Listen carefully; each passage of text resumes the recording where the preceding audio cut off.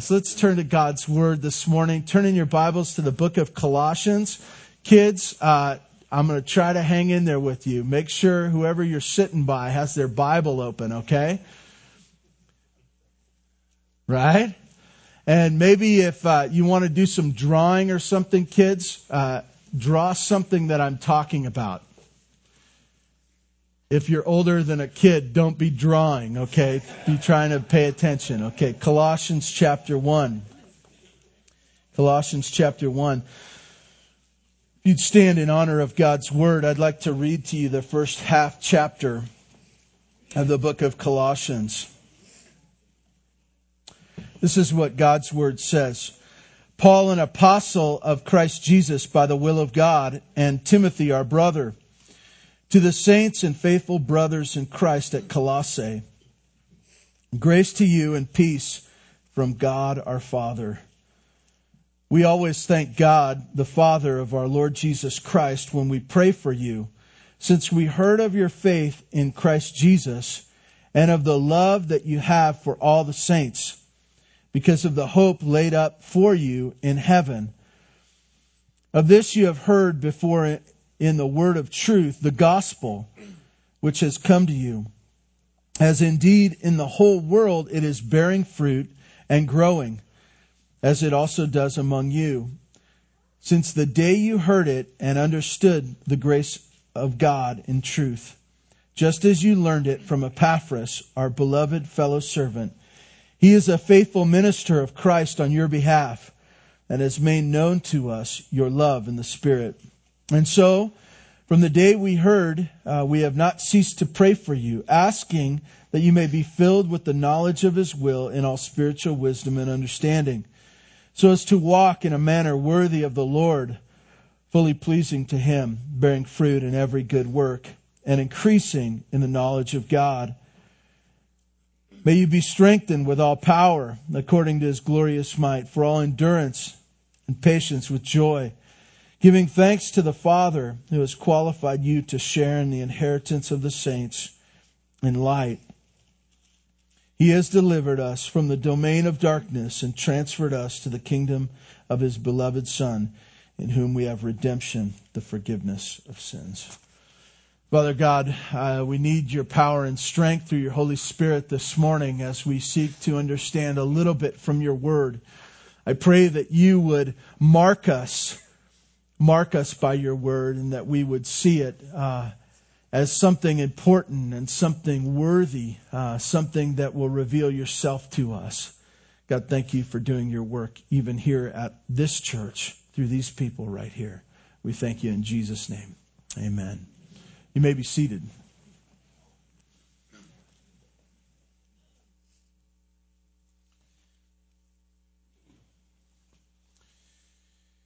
This morning, we're going to begin a study in the book of Colossians that I don't know how long that's going to last, but it's going to last for a while. So you can be working through that in your own heart and life as you think through the book of Colossians. This morning, the Bible starts out for us talking about really the author, the human author of the book of Colossians, which is whom? Who's the Paul, the Apostle Paul. The Apostle Paul. That's what it starts out as. I really enjoy the fact that in the Bible, we really see a different form of letter. How many of you have received a letter from someone and you didn't know who it was, and you immediately looked to the end to see who it was? I love the way the Bible does the complete opposite, right? Right up front. Letter from Paul. Letter from Paul. And undoubtedly it was because they didn't have, their letters were always large. There was not a sense of a little postcard or something small like that their letters were always large because of the way that paper was. But it starts off with a letter from Paul, You think about what it tells us about Paul right up. It says that he was an apostle. Think through what an apostle means. It sounds like a big fancy title, right? Like doctor or something like that. But the word apostle means one sent by God. one sent by God. And so as you think about what Paul is identified, and he identifies himself, he's saying really two things. He's saying, listen, I'm an apostle, and that this message isn't from me, that I'm sent. You can even think of the idea of an angel as being something great, but sent by God. He's a messenger. He's a messenger from God. And so I really want you to get the connection. Who wrote the book of Colossians? No, he didn't. God did. Paul was a messenger. He was sent by God. Okay, that's that touchy thing, isn't it? It was Paul's pen, right? It was Paul's pen. It's even Paul's words in the sense that you can tell that this was written by Paul. If you had all Paul's letters together, which gives us some troubles in Hebrews, but let's not even talk about that this morning. But you see that it's kind of like things that Paul would say, but God was the one who sent Paul both to the people and to pen this letter to the Colossians. He brought this message to them. And so it's super important for us to listen as well as to know that this is from God, from God.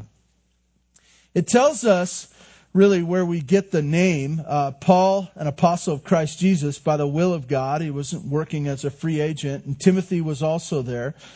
He says, he's writing this in verse 2 to the saints and faithful brothers in Christ at Colossae. And that's really the town or the city that he is writing to. But he's not writing to the city. He's not writing to the mayor. It's important for us to think about that as well. That everywhere in the Bible,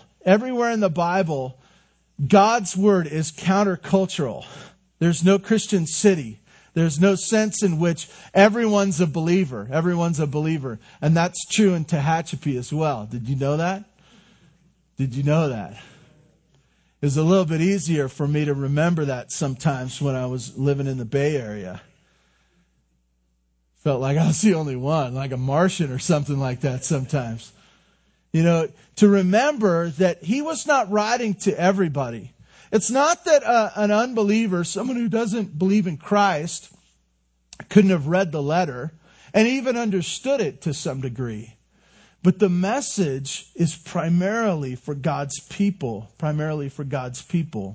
And really for those who are unbelievers as they read to say, if I'm going to buy into this message, this is what it is. This is what it is. This is what I'm going to be a part of.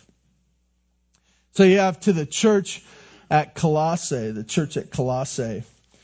If you want to think about this city, it was a fairly insignificant town. I was trying to think through something great about it, and all the books I read this week said there wasn't much great about it. It wasn't like this super important city when it came to the area. There was Ephesus. There were other cities that were real significant, but Colossae wasn't much.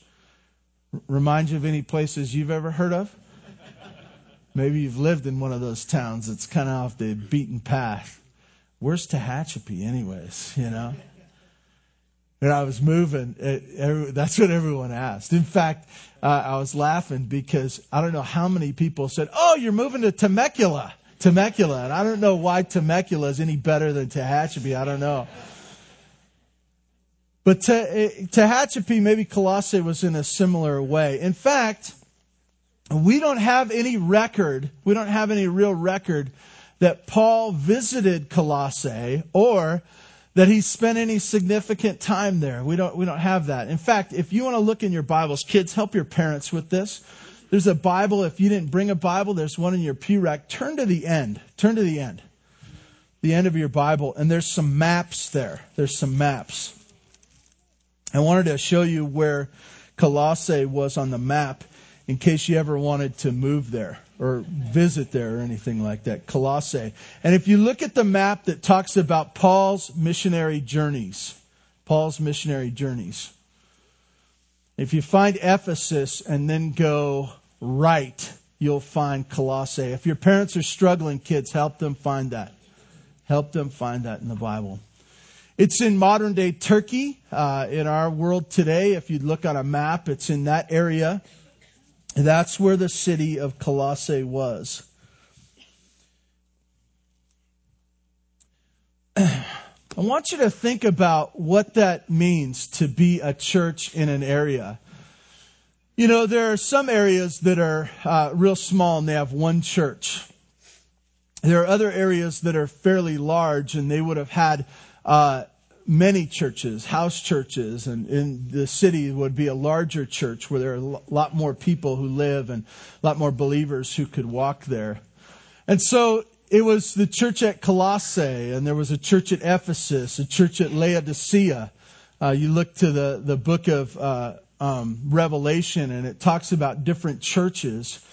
And really, as I was a church planner and I was thinking through what to name the church that we were a part of, I couldn't think of a better name, so we just called ourselves Church at Petaluma. And there could be a church at Bear Valley, a church at Tehachapi, and a sense in which that was just a local church. I know this is kind of odd, but I thought about this as I was thinking through my study and our time this morning. I'd like you to join me in prayer for Church at Petaluma. That was the church plant that so many of you supported, that we were a part of these last 5 years. They're in the process of hoping to get a new pastor and trying to identify that person. They're a church that's very small, about 40 people. And so I just ask that you join me in prayer right now for Church at Petaluma. God, I think this morning of a place that our family has spent a lot of time with, some people, some individuals that have gathered in your name in a city. God, I ask that you would provide for them even this day. I ask that you would cause us to, in our hearts, partner with them and realize that they are in need, not of anything other than your power in their midst. And God, I ask that you would provide for them a man of your own choosing, someone to care for them and lead them and work alongside them, partnering with them for the gospel message in the city of Petaluma. God, we thank you in Jesus' name. Amen. Thank you for indulging me in that. And if you could remember to pray for them, I'd appreciate it. We're talking about the church at Colossae and really the church at Bear Valley, this church right here. And how this message that Paul shared, he was sent by God to share with them. And what does he share with them? And really thinking that through this morning. If you look down in verse 3, he starts off, he says, we always thank God. We always thank God. I like that. That Paul, as he thought about his own prayer life and as he thought about that church, he says, we always thank God. We always thank God. It's the thing that when I think of you, I pray for you and I thank God for you. How about you as you think about that? That happens, doesn't it? It naturally happens for us. And what I get excited about is when I think of people that are walking with the Lord and I've seen the change in them, I thank God. I'm excited. If I can say, I smile in my soul because of what God has done in them. And so that was Paul as he thought of this church. He says, we always thank God when we pray for you. We always thank God, the Father of the Lord Jesus Christ, when we pray for you. And he says some very specific things that he is thankful for. The first thing he says, since we heard of your faith in Christ Jesus. We heard of your faith in Christ Jesus. I love the way that's said, because sometimes when we describe faith, and kids, what faith is, it sounds like a good name for a girl. It sounds like a good word to use at church, but it's really the idea of trusting, of really putting yourself on the line, trusting that someone will come through. And that's what this church did. They were known to have trusted in God. That they were living that out. And what does Paul say? He saw it. He'd heard of it, right? There was eyewitnesses to it. There was a sense of product. There was a sense of that they really trusted. And sometimes when we think of faith or trust, sometimes we say, well, it's deep down inside. You're never going to see this because it's in my heart. Quite the opposite. Quite the opposite. If it is inside you, if it is true, we will see it out here. We'll see it out here. That's the hard stuff, right? Maybe you've been going to a church a long time. Maybe you've got a lot of Bible studies under your belt. Maybe you've got all the books on the shelf. And yet, your faith is displayed in everyday life. In everyday life, and the things that you do, and the opportunities that you have. When you get sick, it's a challenge to your faith. Many of you know that firsthand, right? You're cruising along in life. You're active. You're doing all the things that you want to do. You wake up in the morning and you say, I'm going to conquer the world today. And then your health is gone.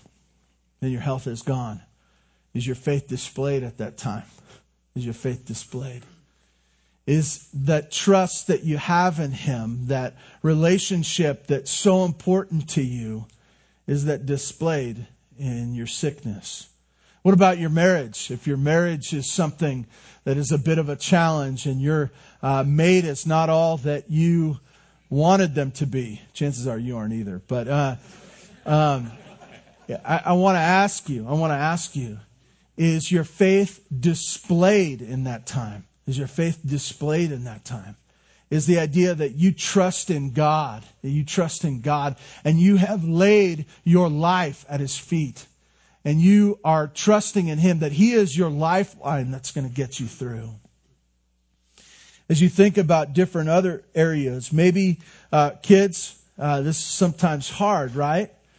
You go to Sunday school, you go to Awana, you're connected in those things. I think Trunk or Treat's coming up, by the way. I just wanted to remind you kids of that. Maybe sometimes you go to school and there are kids that are mean to you. Kids that are mean to you. They push you. And when they push you, maybe they even physically push you. What do you want to do? Be nice to them. Thank you, Haley. I'm glad somebody does. You know what, Haley? When kids used to push me at school, you know what I wanted to do? I didn't want to push back. I wanted to punch back. You feel that, don't you? When someone's mean to you, you want to be mean back to them. No. Good. Haley, you're not helping me out here. No, Haley's doing the very thing that we're talking about here. Displaying faith, right? God works in your heart and you realize that you are different because God has done something different in you. That was the church at Colossae. They'd been changed. And it's so important for us to think about the gospel as the change. It's not just the new and improved me. It's the total transformation of our heart. Jesus didn't come so we'd be a little bit different. Okay? He didn't come for that. He came to change us. And the display of their faith was true. And so as Paul thought of this church, he said, I'm thankful. I thank God. I thank God for your faith, your trust in Jesus. He also showed one other thing, and he said one other thing that he was thankful for. He said he talked about, or he had heard of their faith in Christ Jesus, and one other thing in verse 4. What is it? Love. You have love for all the saints. You have love for all the saints. That in this world, that pagan world that they lived in, similar to the pagan world that we live in today, that what had happened in their hearts by trusting in Jesus is that they had now had a faith where they could place their trust in Jesus for everything in eternity as well as for the things down here. And the second thing that was changed in them is that they had a true love for the saints, the ones around them. And, one of the things that I have always known about Bear Valley Church is your love for one another. Your love for one another. That you didn't see each other as just neighbors. You didn't see each other as co-workers, part of another club, that you showed your love for one another. And why that is so significant, why that is so amazing, is because by nature, we're proud and selfish people. And as we've talked about this in the last few weeks, that it isn't natural for us to come together. It's natural for us to go apart. In fact, some would even say that our great city of Tehachapi is a mark of that. I'm not going to get a show of hands of some of you who moved out of the city, whatever that city is. And you said, oh, I can't stand the people. I can't stand the people. Chances are your neighbors felt the same way, by the way. You just say, it's just all the people, all the traffic and all this and all that. I'm going to go and live in Bear Valley. I'm going to go live in the outermost parts of Stallion Springs. I'm going to go and I'm going to get a piece of land where I don't have to deal with any neighbors. That's who we are. And yet for us to come together and love and care for one another, that's what the church is all about. It's a change of heart. And Paul said, I've heard of this. I've heard of your love for one another. Your love for God's people, that God has united your hearts together as God's people in a love relationship. This is what Paul thanked God for as he thought of them. He also goes on. Kids, you still with me? Kids, good. Thanks, son. I'll hook you up at lunch. Verse 5. Because of the hope laid up for you in heaven. Hope laid up for you in heaven. It's a dangerous world. And I think as a parent, you can worry about everything. How many parents are worriers? I appreciated some of you just like, worry? That's me. That's me. It's interesting. Those of you who are older and your kids are adults, do you still worry about your kids? Yeah, it's crazy, isn't it? No one explained this to me. I thought it was only the 18 years, and then you're good to go. And yet I see some of you, and you're still worried about your kids. And I guess it's a lifelong thing, huh? I guess so. I think about this, and I think about the different things that Rebecca and I worry about for our own kids. And we think through everything from health concerns to what's going to happen when they leave our house, what happens at school, what they're thinking about, what they're seeing. I mean, the list could go on. The list could go on and on, the things that we could worry about. And yet, when you think of someone, whether it be a child, a family member, a neighbor, and you know of their salvation, isn't there just a sweet confidence over everything? When you think of them flying in a plane and you say, what could happen? You start going through your mind, well, this could happen and that could happen, and then the plane could go down and they could die, and they're okay. They're okay. Because their salvation is secure. And as Paul thought through this church, and he wondered, he said, the hope of heaven, that everything is good with someone when they know Christ, and I know that their soul is secure. And as part of his thanksgiving for them, he knew of their hope of heaven. I want you to see this. He says the hope of heaven. He's obviously thinking of their eternal home in verse 5. He says, the word of this you have heard before in the word of truth, the gospel. And the only thing, the core of why he had thanksgiving for them as he thought about them was what? The gospel. And what is the gospel? The good news. The good news is that Jesus came, died for sinners, he rose again, that anyone who would trust in him would be secure in him and have a new relationship. That change would happen.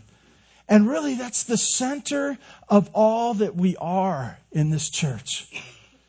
There are a lot of things going on and a lot of programs that we hope reach lots of people, but all for the one purpose that people would come to know Christ, that they would be saved in the gospel. They would know the good news. They would trust in this Jesus. and so that the hope of heaven would be theirs and the change would happen in their heart. This is as Paul, as he thought this through, as he was considering this church, he says, this is what I'm thankful for, the gospel. He says this gospel does something, and he's still talking about this change. Verse 6, which has come to you, as indeed the whole world is bearing fruit and growing, as it does among you since the day you heard it and understood the gospel, the grace of God and truth. It's interesting to me that he describes that this produces. Kids, do you know about fruit? Do you know about fruit, kids? How do you know if it's a good apple tree? If you pick the apple, and you really don't know if you just pick the apple, right? You gotta eat it. I know that sometimes I've gone, I'm not one of these ones who really knows what season, what fruit is. I just go in the store, and if it looks good, I'm going to grab it. And I remember many times this happened. There's this beautiful apple there, and you're like, oh, it just looks amazing. And they shined it up real good. They probably sprayed it with something and various other things.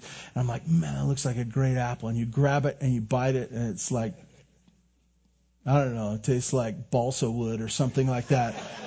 You're like, oh, horrible. This is a bad piece of fruit that came from a tree that produced bad fruit, right? It just, for whatever reason. Tehachapi, we got great apples, right? It's good season right now. I know it is because I bought some right now, but I wouldn't know that if I don't think that often about fruit. Sorry, Marshall. But you know that it's a good apple tree when it produces fruit. There's some trees that look healthy and they're fruit trees and yet they don't produce fruit. What's so beautiful about the gospel of Jesus Christ is that Paul, as he was talking about this church, this goodness of this gospel, he says, it is producing fruit. It is not just a message that's a nice message that gathers people into a building. It's a message that changes someone so much that it produces fruit. I love the way he says this because he really says it's bearing fruit everywhere. It's the message for everywhere. I don't know if you've thought about this, but have you ever asked the question, where should there be a church? Where should there be a church? A church that preaches the gospel, loves God's word. Where should there be a church? And some of you say, well, there's certain places where it's just not going to work. It's just not going to work. Church isn't going to work in a place like this. And yet I'm challenged again as I read the scriptures, as Paul was considering this church, he says this, the thanksgiving in his heart once again. He says, bearing fruit and growing. Where? In the whole world. And the reality is that's still true today, isn't it? That there may be different ways the church looks and the people look different and they might speak a different language and be in a different culture. But the same message, kids, that you're learning in Sunday school is the same message they need throughout our country in states that you can't remember their capital. In places where you've never gone. Not just in the United States, every little island, every big place. In South America, where miners got rescued this week, and you remember hearing about that. They need the gospel there. In Russia, that massive country. That's why we're sending stuff for Christmas over there, because they need the message of Jesus. And that's the message that will bear fruit. You think of Asia and different places where they speak very different languages, and you may not know a whole lot about them. That's where they need the gospel. Everywhere, throughout the whole world, the same message that we have trusted in here today is the same message that they need. I like to think of it as the tree that works everywhere. The tree that works everywhere. I remember Many years ago, I was stumbling around Kmart, just taking inventory, killing time, and I went in the garden section. And I grew up in Santa Barbara. In fact, my parents, when I was very young, they bought a small orchard, avocado and lemon trees, and they still live there today. And so I grew up around that. And so I was in the garden section, and I saw some trees for sale. There was a lemon tree for sale in Kmart in Tehachapi. And I thought to myself, well, that's great. If you like lemons, you could take this home and you could plant it in your backyard and you could kill it right here in Tehachapi because it's never going to work. It's never going to work. And yet how different it is, the gospel of Jesus Christ.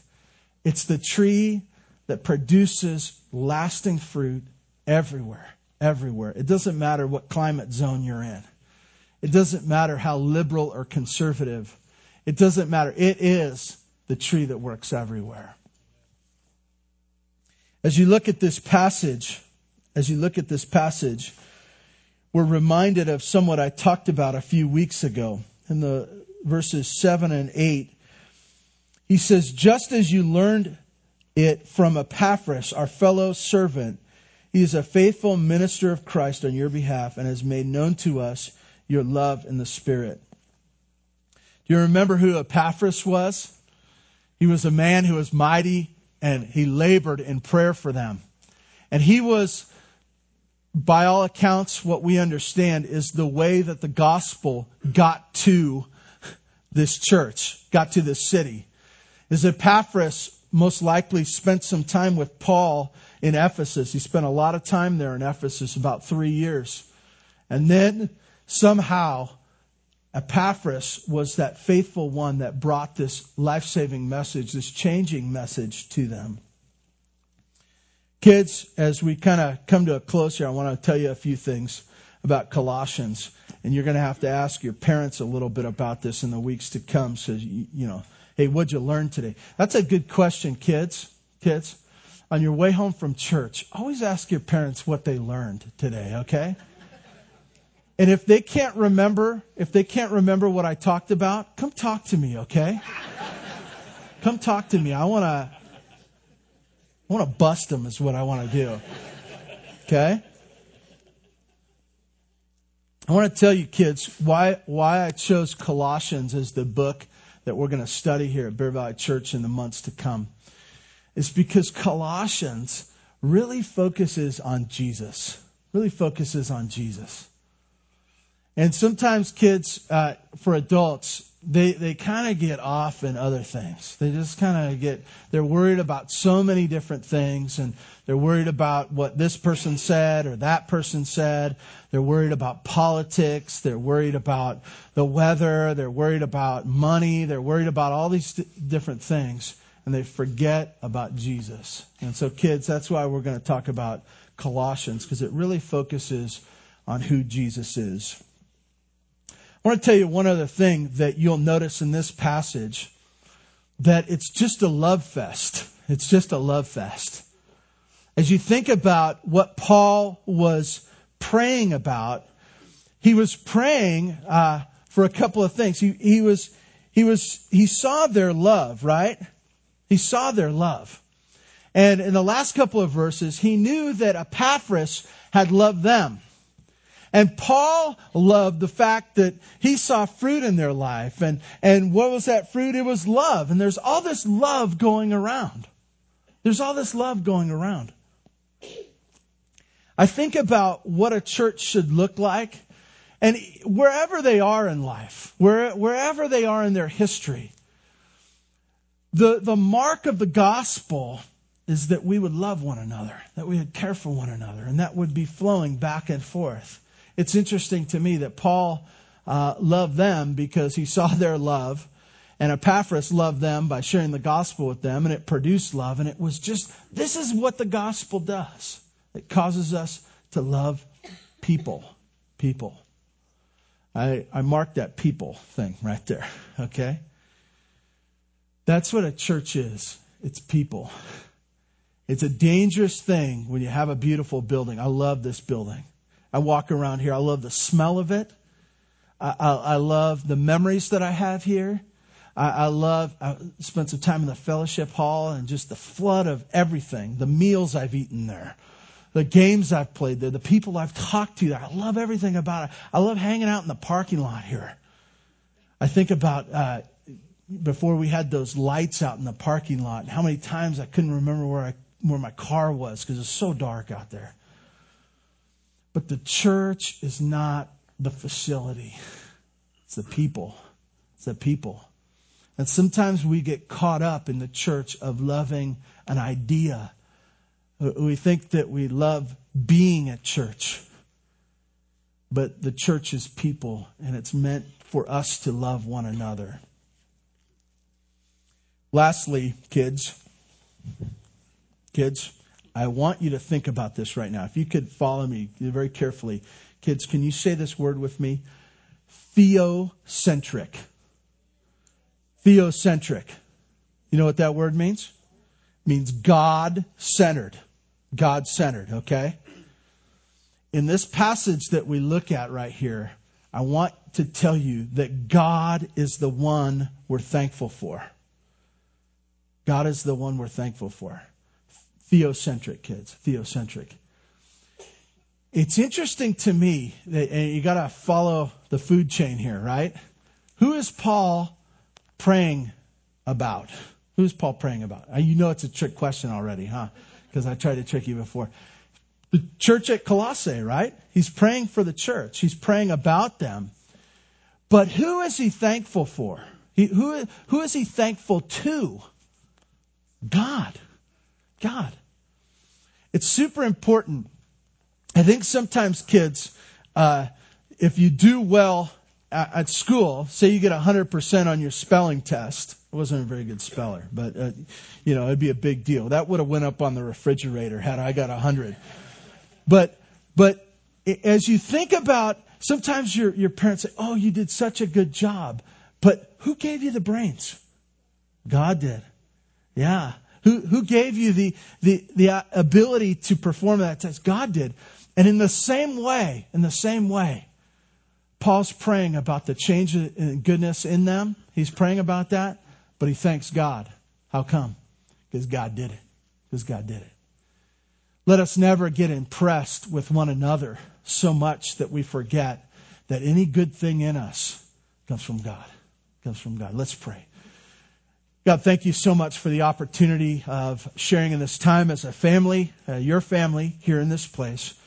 God, help us to remember that you are the one that is most important as we see the change of the goodness of the gospel in others' lives. God, glorify yourself at Bear Valley Church, we pray. In Jesus' name, amen.